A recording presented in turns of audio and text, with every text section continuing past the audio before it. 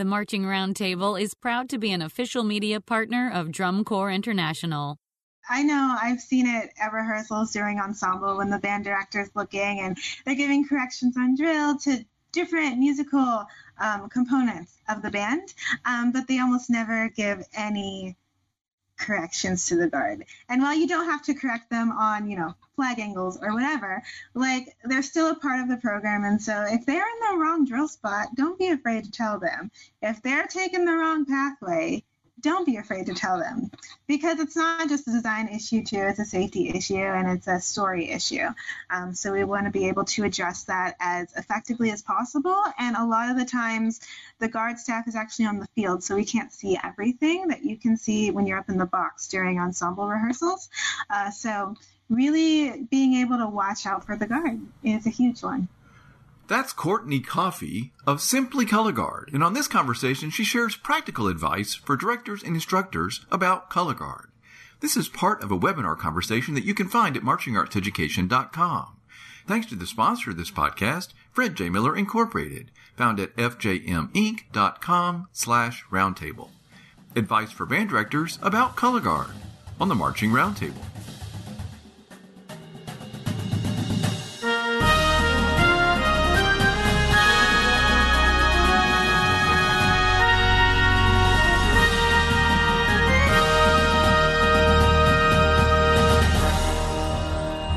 This podcast is sponsored by FJM, Fred J. Miller Incorporated.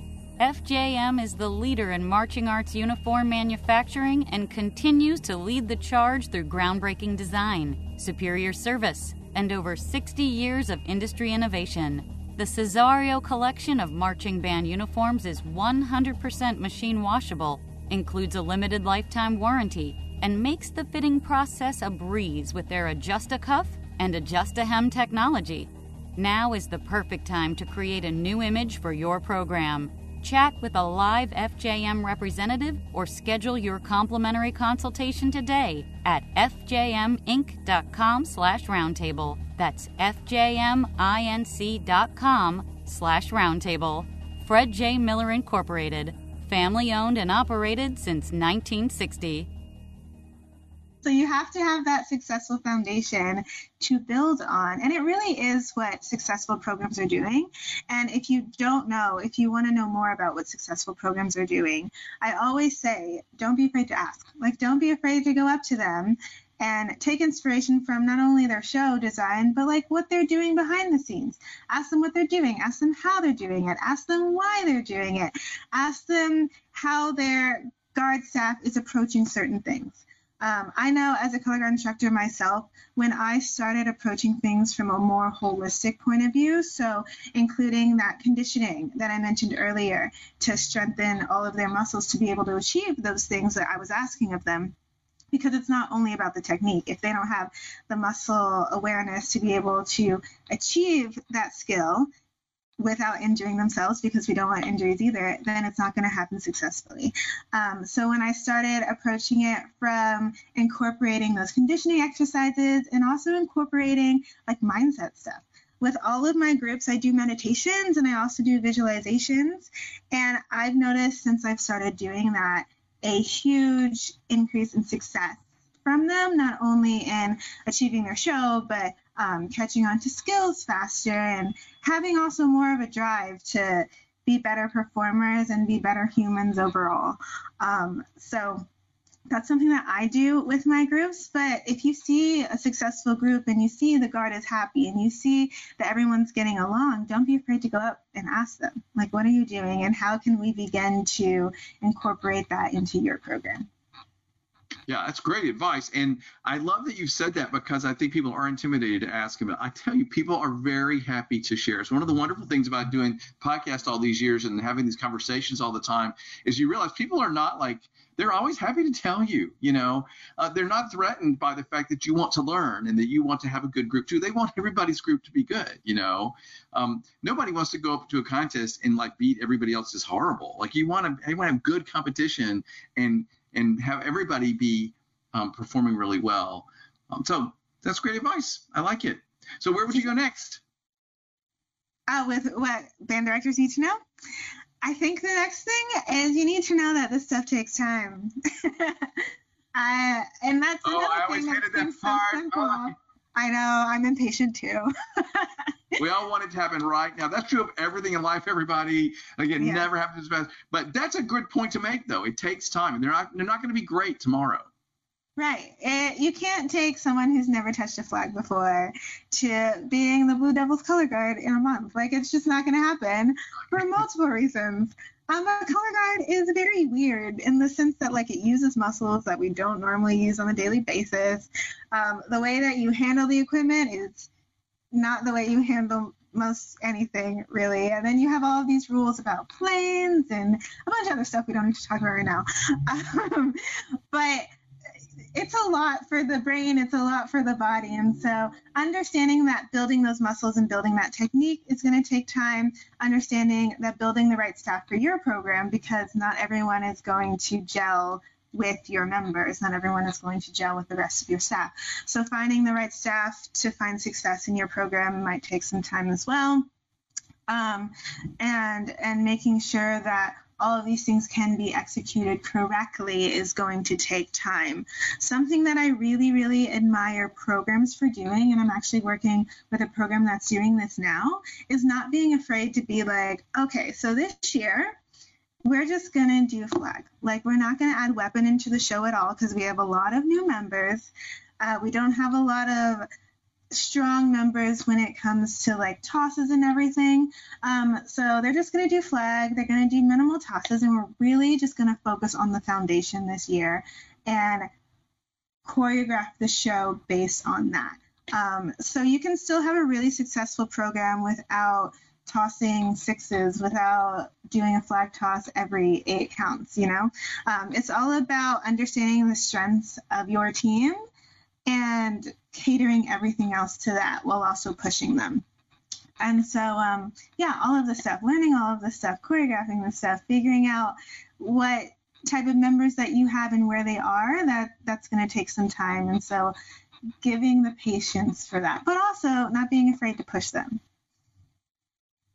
Yeah, there's an interesting balance there. And wow, I think I love the point that you just made. I feel like the biggest mistake that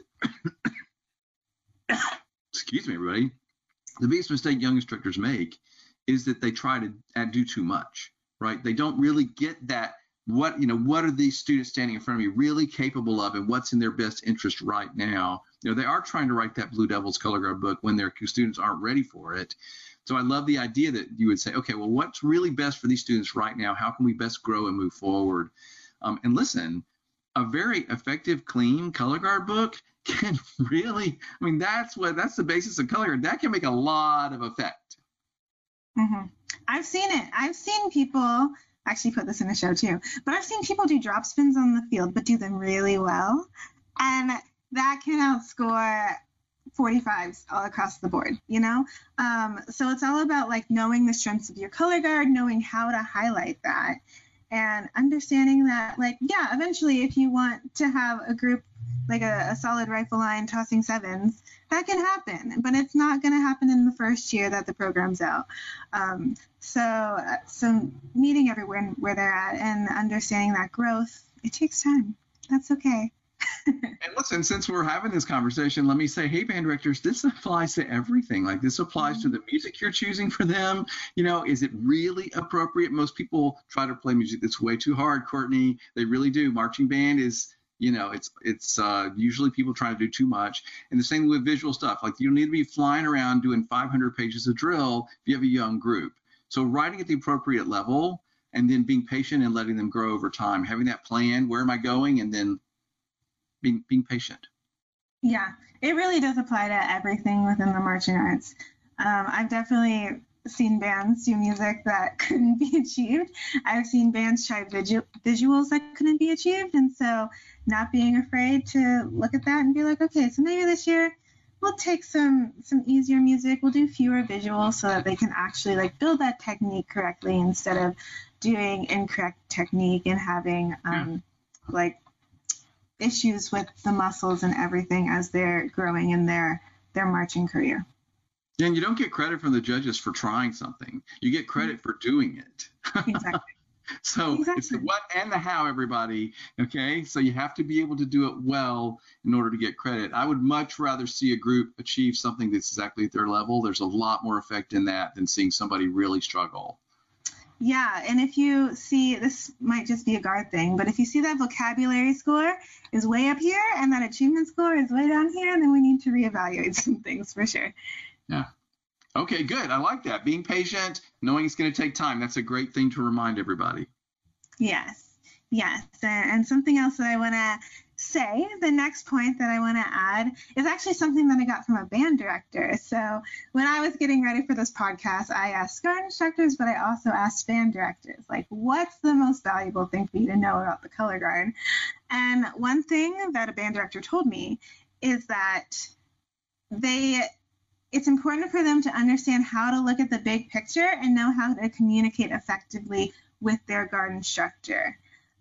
So when you're looking at the big picture, when you're looking at the show, if you see the flags aren't going around all together, knowing how to approach your GARD instructor and be like, okay, so maybe we can figure out a way to clean this up, because I know, like, I don't know a lot about color guard, but I know that's not supposed to be happening, right?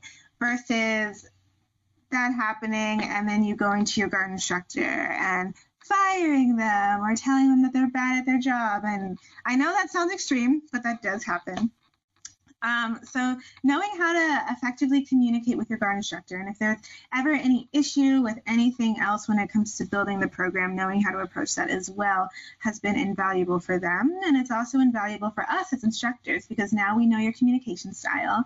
Now we know what you're expecting, and now we know how to make sure that those expectations and the achievement can meet in a place that's good for everyone and also good for the program.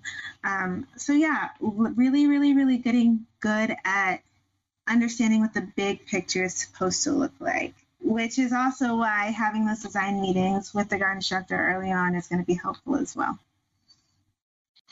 Yeah, that's great advice. And I feel like that we need to be able to communicate with everybody effectively anyway, right? But sometimes people do it out of fear, I think, and like, oh gosh, this isn't working, this isn't good, and they lash out, right? As opposed to saying, okay, how can I help fix this? You know, something's not working over here. I'm worried about how this looks. How can we figure this out together? So I like that. The idea of the communication style is really important. Yeah, it's really important, and that's something that I learned from approaching these programs holistically, is that everyone, including the students, they learn differently. They approach things differently, and so having patience for that and having understanding for that is going to do a lot of good in your program. Yeah, and so while we're kind of talking about this, I worked with a really talented band director one time who just didn't see the GARD. You know what I mean?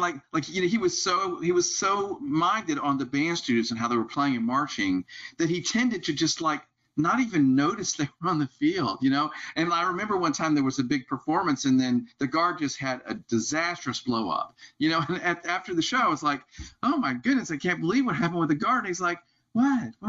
Something happened with the GARD? And I'm like, okay, like everybody within a 5 mile radius knew that there was like this giant thing going on. But anyway, my point is, sometimes banders need to be aware, okay, I need to like stop sometimes and not look at those clarinets and see how's the GARD doing. Like you said, see the big picture. Sometimes band directors just aren't good at that. They just tend to not notice. Yeah, and especially if you have props too, like really understanding how all of that's incorporated into the GARD, into the program overall. Because I know I've seen it at rehearsals during ensemble when the band director's looking and they're giving corrections on drill to different musical components of the band, but they almost never give any corrections to the GARD. And while you don't have to correct them on, you know, flag angles or whatever, like they're still a part of the program. And so if they're in the wrong drill spot, don't be afraid to tell them. If they're taking the wrong pathway, don't be afraid to tell them, because it's not just a design issue too, it's a safety issue and it's a story issue. So we want to be able to address that as effectively as possible. And a lot of the times the GARD staff is actually on the field, so we can't see everything that you can see when you're up in the box during ensemble rehearsals. So really being able to watch out for the GARD is a huge one. Yeah, and I would say make sure you give them compliments too. Like Courtney, even if I'm not a color guard person and I'm standing up there, if I look over and all the flags are moving exactly together and it's super clean and you see that it's effective, like point it out. Wow, color guard, that was so good. Like you look so good.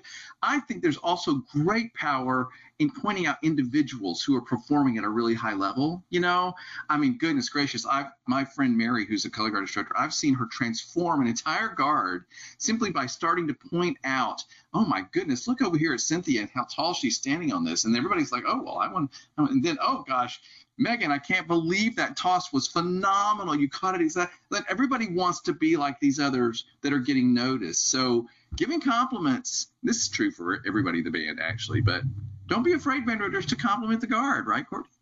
Yeah, I agree. I don't have to be a saxophone player to know that they look amazing. They're doing the visuals correctly and they sound amazing. So you don't have to know everything about color guard to know that the color guard's doing something right. So I always felt good as a performer when the band director or the corps director complimented me, and it made me be even better. Like when I got that compliment, I was like, okay, now I have to do this all the time. I could never be worse than this. Yeah, and it's very easy for instructors and band directors to get in that thing about just pointing out all the mistakes. But I can tell you, if you start pointing out all the great stuff, everybody will rise to that level. It's very effective. It really is. And honestly, sometimes the color guard, it's not on purpose, but the color guard can get tired of like our voices saying things, even if it's like a compliment. So band directors, please don't feel afraid to speak up because they'll listen. They'll listen to you. Yeah, and color guard instructor, don't be afraid to turn to the trumpets and go, holy cow, that sounded fantastic. Like, I got to tell you, different voices, like you said, big impact. Huge. That happened today, actually. I had a rehearsal this morning, and that happened. I was next to the drum line, and I was like, that was great, guys. And the band director with the guard said something about them, too. So you got to have that communication. It's great. Yeah, it's good. That's good stuff. Good stuff. Okay, what's next on your list? So the biggest thing, the last thing that I had to say was band directors, don't be afraid to ask questions and don't be afraid to go visit the sectionals. So if you have sectionals during your rehearsal, if you have questions about the color guard and how it's being incorporated into the story, incorporated into the rest of the show, don't be afraid to ask your instructor and don't be afraid to go visit their block, because you don't have to know anything about color guard to go learn what they're doing, to say that you appreciate them like we were just talking about earlier, and just to like go and spend time with them. Like we mentioned earlier, the color guard is a part of the band. So making sure you're giving attention to them as well, even if you're not a color guard person yourself, is really, really effective. And it doesn't feel like it's that big of a thing because you might just be like standing up there watching them do a toss block and like clapping or saying something to the guard instructor, but they notice. Like the performers notice when the band director is involved with all of the students, and it honestly takes their performance to a new level when you are. So don't be afraid to ask questions. Don't be afraid to go visit them in their sectionals. And you might learn what a drop spin is, which is pretty fun to do. So it's a win-win. I like that a lot. True confession time, everybody. True confession time. I would say the thing I always tell people that I regret from my very first years of teaching was I was so worried about everybody figuring out how much I didn't know. Like, I really worried about this. And so that kept me from even bringing in clinicians sometimes and stuff, because I was like, they're going to realize all the stuff I don't know. Of course, I later learned that they didn't care about all the stuff I didn't know. They just cared that I was there, and I really cared about them, and I was trying my hardest, and they liked me, and I was trying to do everything I could. That's all they cared about. They didn't care that I didn't really know that much about flute intonation, which was a real problem for me early on. I did learn about that. But you know what I mean? Like, I love that you're saying ask questions. It's okay to be a band director and say, I don't understand how this works. Can you tell me? Or why is that part of the show not working? What can we do to help the guard, whatever. I love that. You have to be vulnerable. I had a hard time with that early in my career. Yeah, I love this activity because it's so collaborative and you can learn from each other. Yeah. And the thing about what you just said is like, when you're learning something, the more you learn, the more you know, the more you realize you don't know because you're learning more. And that's just a natural part of it. So not being afraid of what you don't know and allowing yourself to ask those questions, allowing yourself to be like, I know a lot. I can add a lot of value, but there's also a lot that I don't know. And that's why I have specialists who do that. Or that's why I ask questions to other programs who can help me build this program if you don't have access to the funds or whatever to have color guard specialists or whatever sectional specialists for your program. Yeah, that's a huge thing. That's a huge part of it.